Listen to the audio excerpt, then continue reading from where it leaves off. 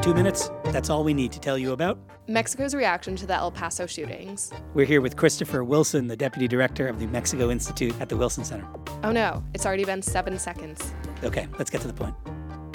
The mass shooting in El Paso, Texas at a Walmart on Saturday, targeting Hispanics, killing 22, including 8 Mexican nationals, provoked a notable response from the Mexican government and one that has taken some here in the United States by surprise. Chris, is this surprising? The initial response was very traditional. It was an expression of condolences, but it's become a much more aggressive reaction to the murder of these Mexican nationals.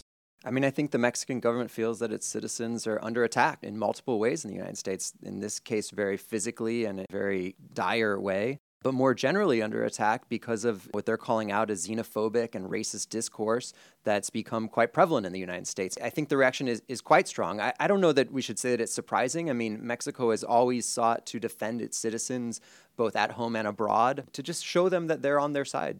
Now, this is not by happenstance that we've heard this reaction from the Mexican government, and we've had remarks commenting on the rise of racially driven hatred. This seems coordinated. I think so. I think, the reaction started slow and calibrated and has become much stronger and more deliberate. Realistically, it may be limited what they can do, but I think they're, seeking every type of pressure that they can put to really do something. What are the implications for the Mexico-U.S. relationship? We've now added another complication.